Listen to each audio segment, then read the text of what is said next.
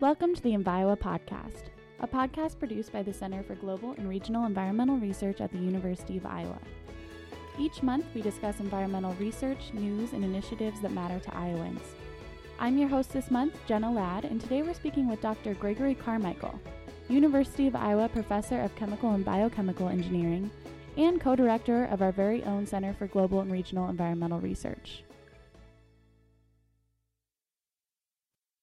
Okay, so Greg, your area of research is in air quality. Can you just tell me a little bit about your work and kind of what you do here at the University of Iowa?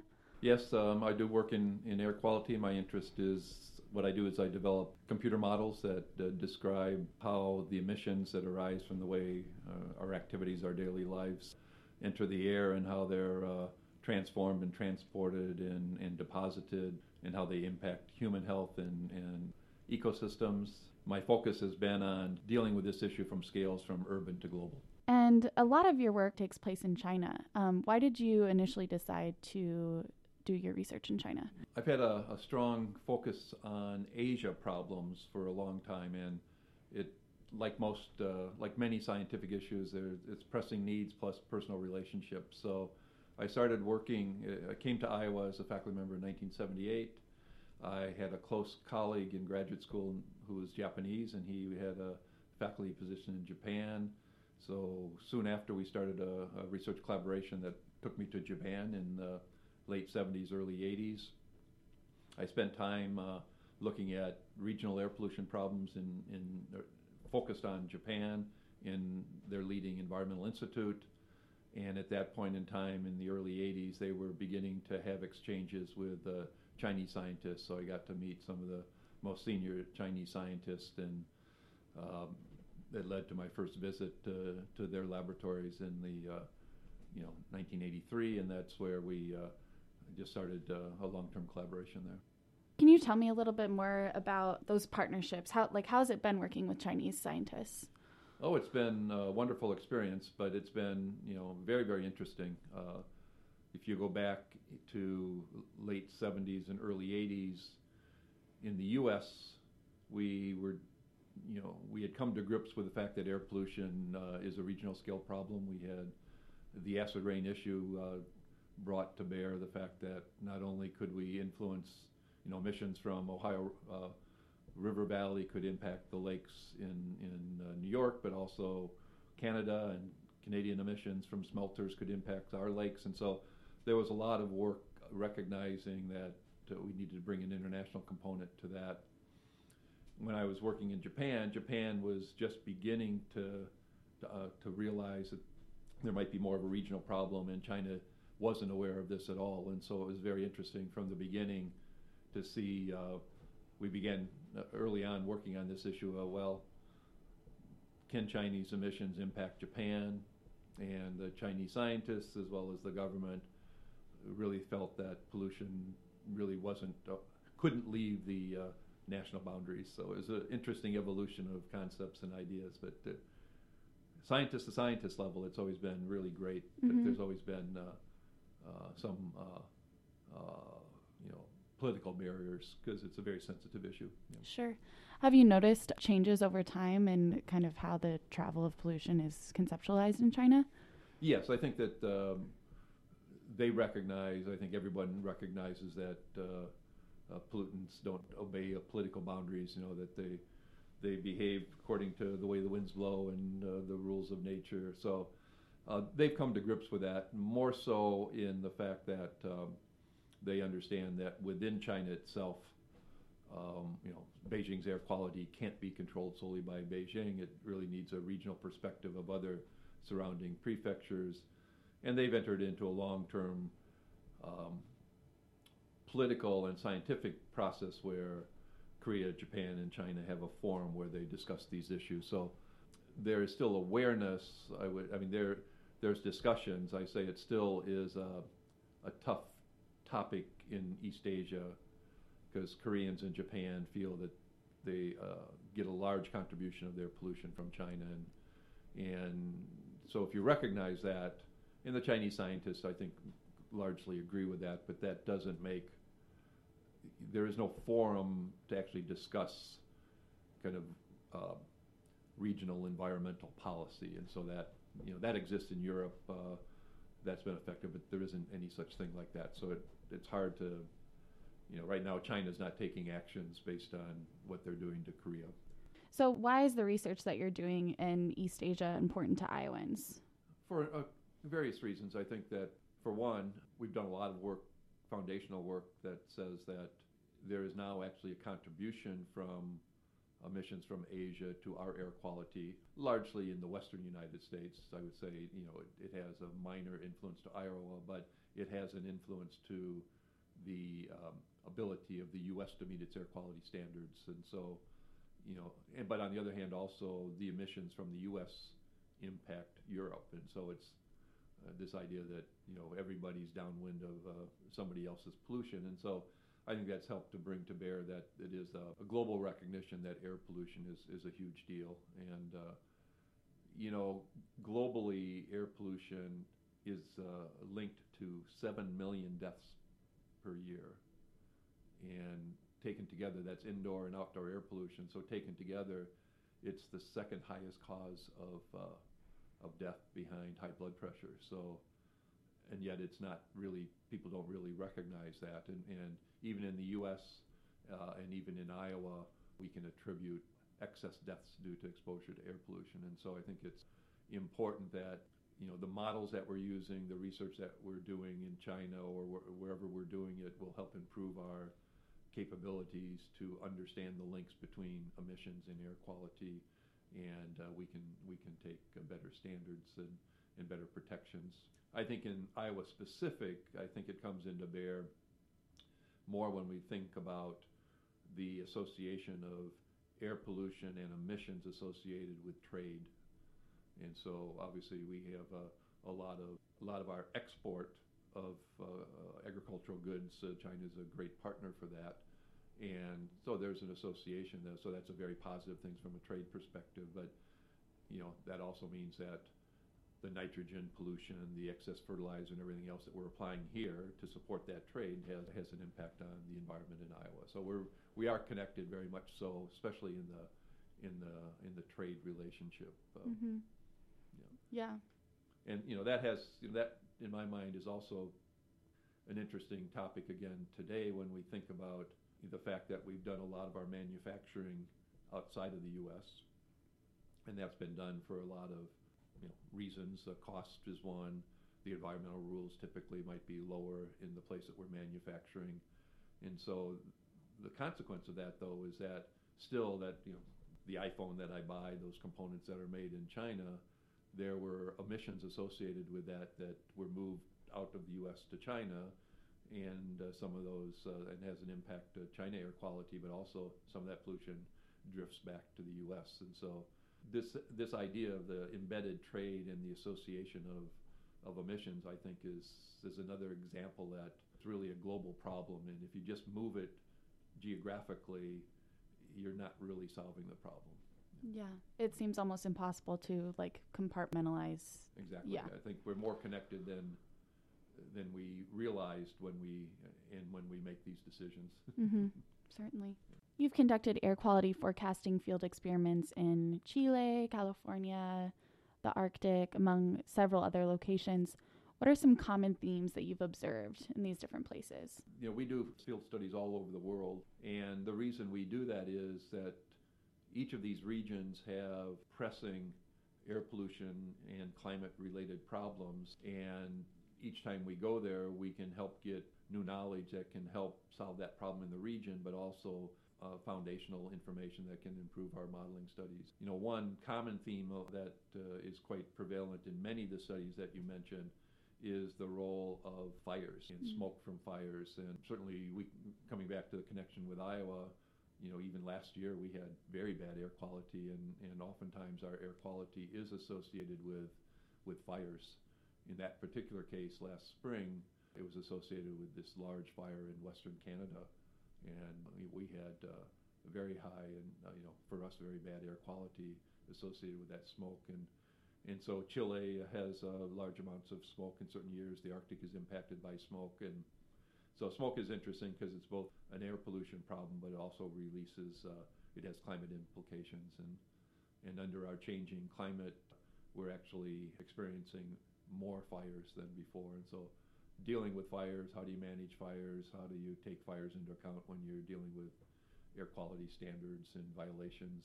These are all important issues for us to understand. Mm-hmm. I noticed too when I was looking at some of the work you've done, some of it centers around black carbon, Yes. which has to do with fires. And that's just not a term that I've heard a lot. So can you explain that a little bit? Yeah, so black carbon has become a really important air pollutant, and it's really a name for, we would commonly think of it as smoke or soot, but it's coming from combustion of all sorts of things. It's incomplete combustion, and we're left with particles that are black in nature. What's interesting about that is that it's really moved to the forefront for a couple of reasons. One, it's been connected, particles themselves have been connected with human health problems.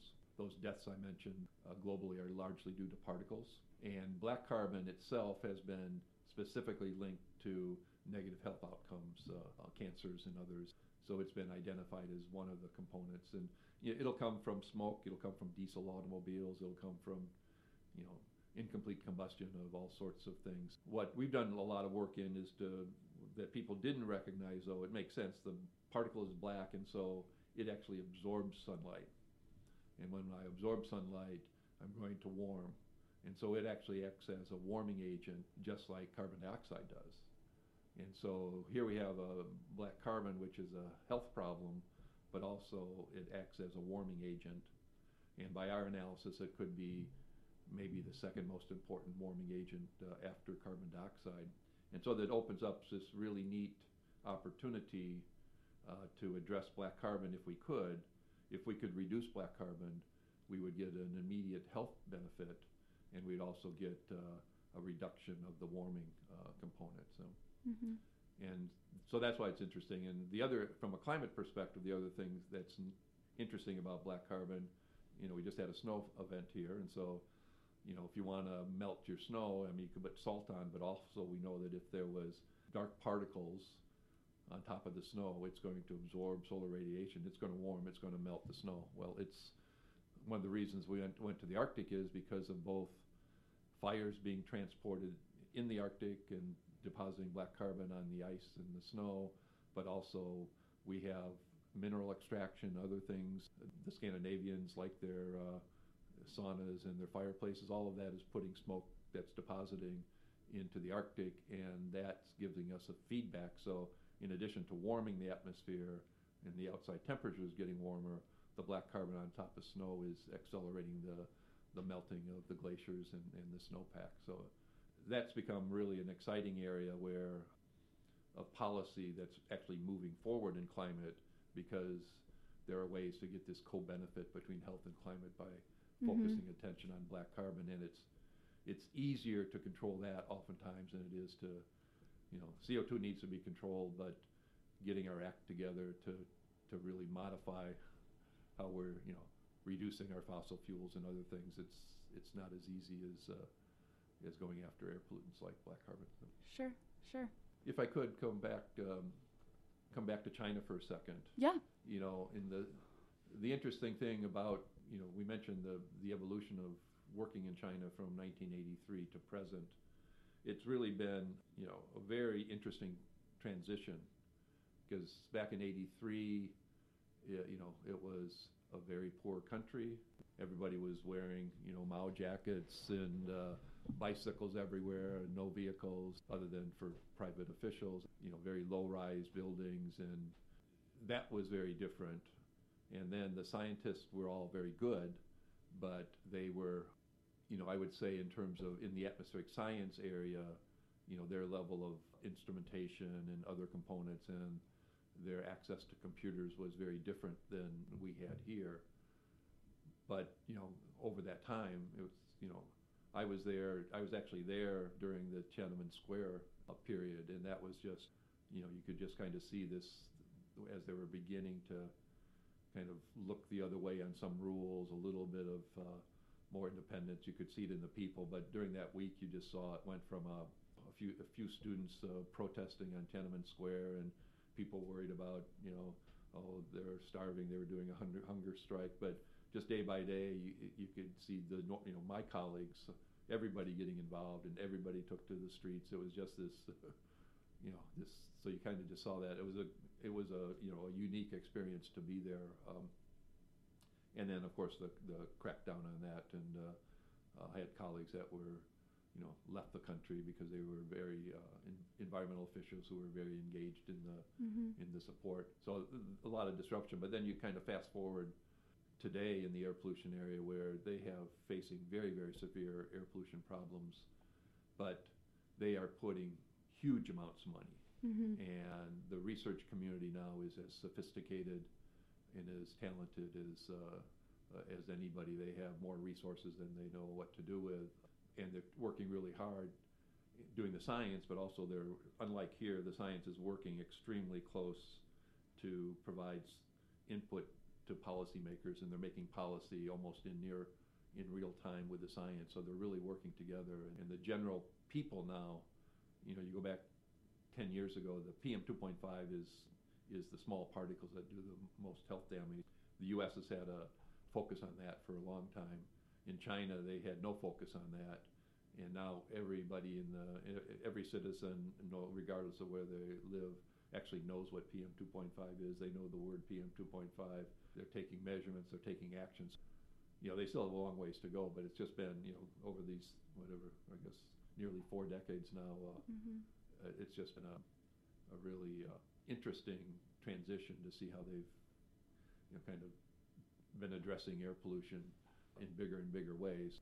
It's fascinating to learn, too, that the scientists are influencing the policymakers, just because I feel like there's a common misconception that the policymakers there, just have like a strict hold on scientists and are controlling what they're doing, et cetera, which we're seeing a little bit here in the United States now. So it's kind of flipped that on its head. Yeah, and it really is, because they have such a pressing problem, and they understand that they need to do it, but they also need the information about, as I mentioned, taking Beijing again.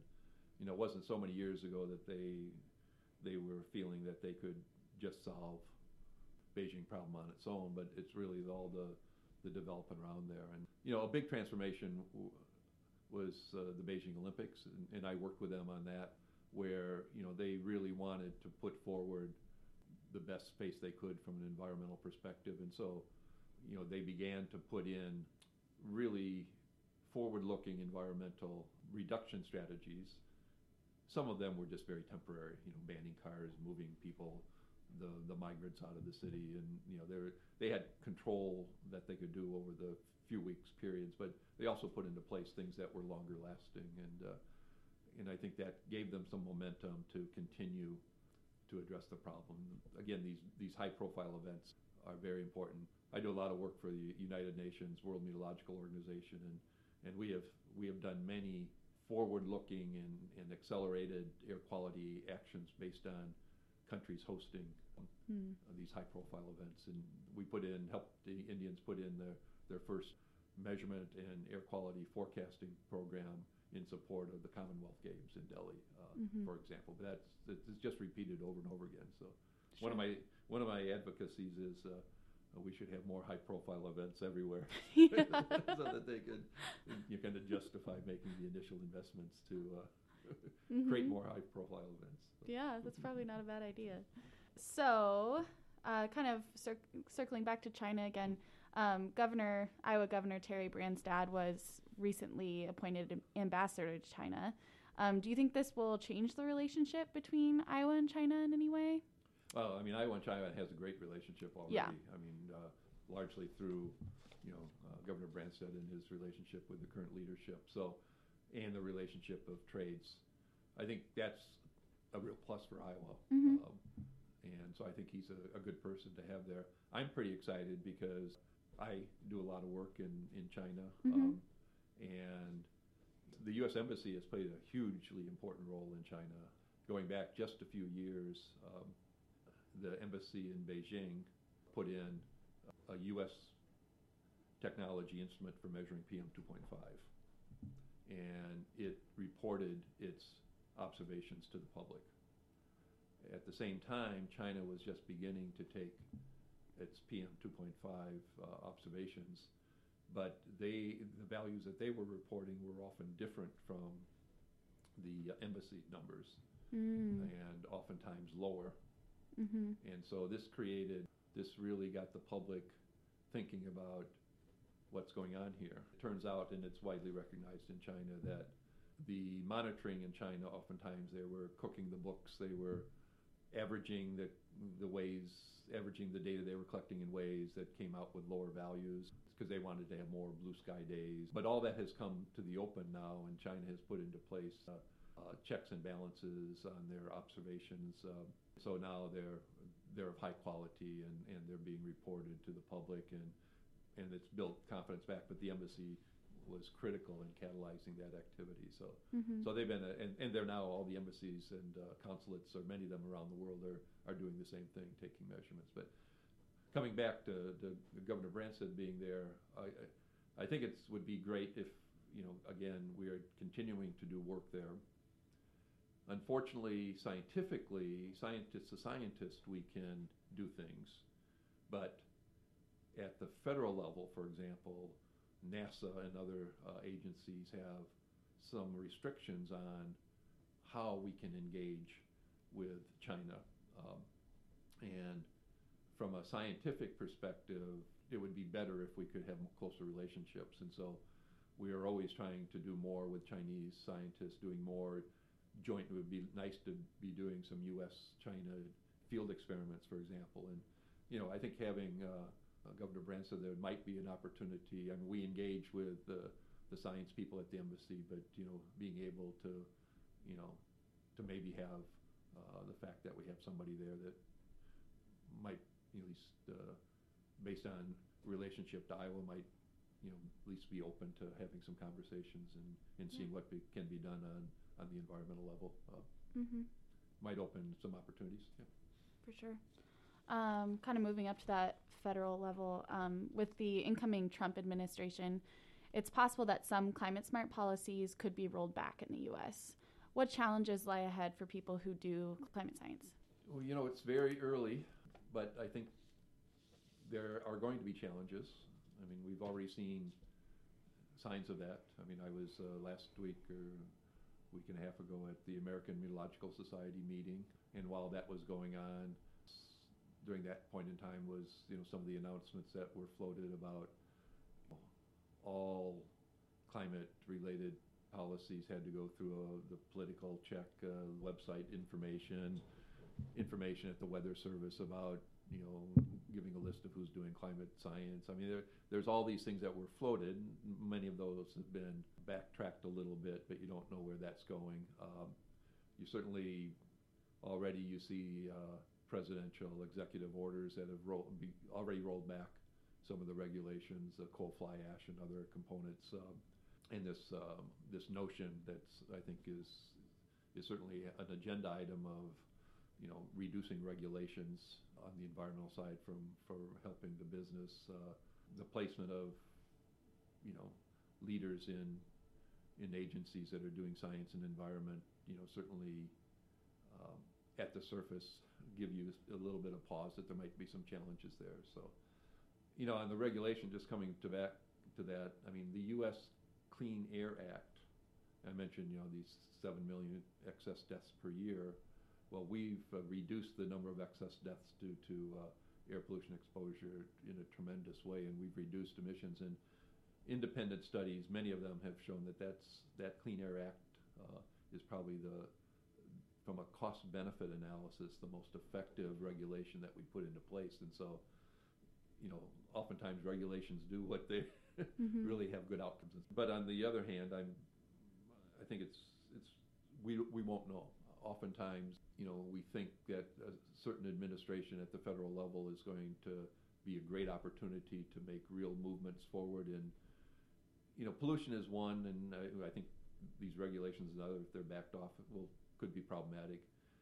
The bigger issue, I think, is the climate side, and that's our biggest problem. It's the most complicated environmental issue we're facing, and it's not going to go away. And so, and it's important that we do deal with it now and don't defer it for another 8 years, so how that all plays out is going to be real interesting. I think The good news is there's so much happening at the local and state levels.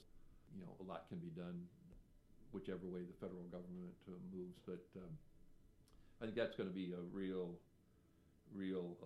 important issue. Mm-hmm. But again, it's too early. I mean, I would say I know people were so optimistic under our last administration, and we had some modest gains in kind of engaging internationally and in taking actions that were actually slowing down our CO2 emissions, but more could have been done then. Sure. And you never know how it's going to play out. So. Mm-hmm. Mm-hmm. Yeah. All right. Those are all the questions I have. Is there anything else you'd like to share with our listeners? No, other than I guess leave the notion that air pollution and climate change are intimately linked, and they have real importance to us at the local level, the state level, the national level, and the international level. And so we're kind of all in it together. So I hope that through this activity and others, we can help raise awareness for that. So. Well, thank you so much, Greg. Okay, thanks. Thanks for listening to episode 4 of Enviowa. We had music today from David Seste. Please also check out our blog at iowaenvironmentalfocus.org, where we cover environmental research and news every day of the week, or reach out to us on our Facebook and Twitter pages. Thanks again for listening. From the UI Center for Global and Regional Environmental Research, I'm Jenna Ladd.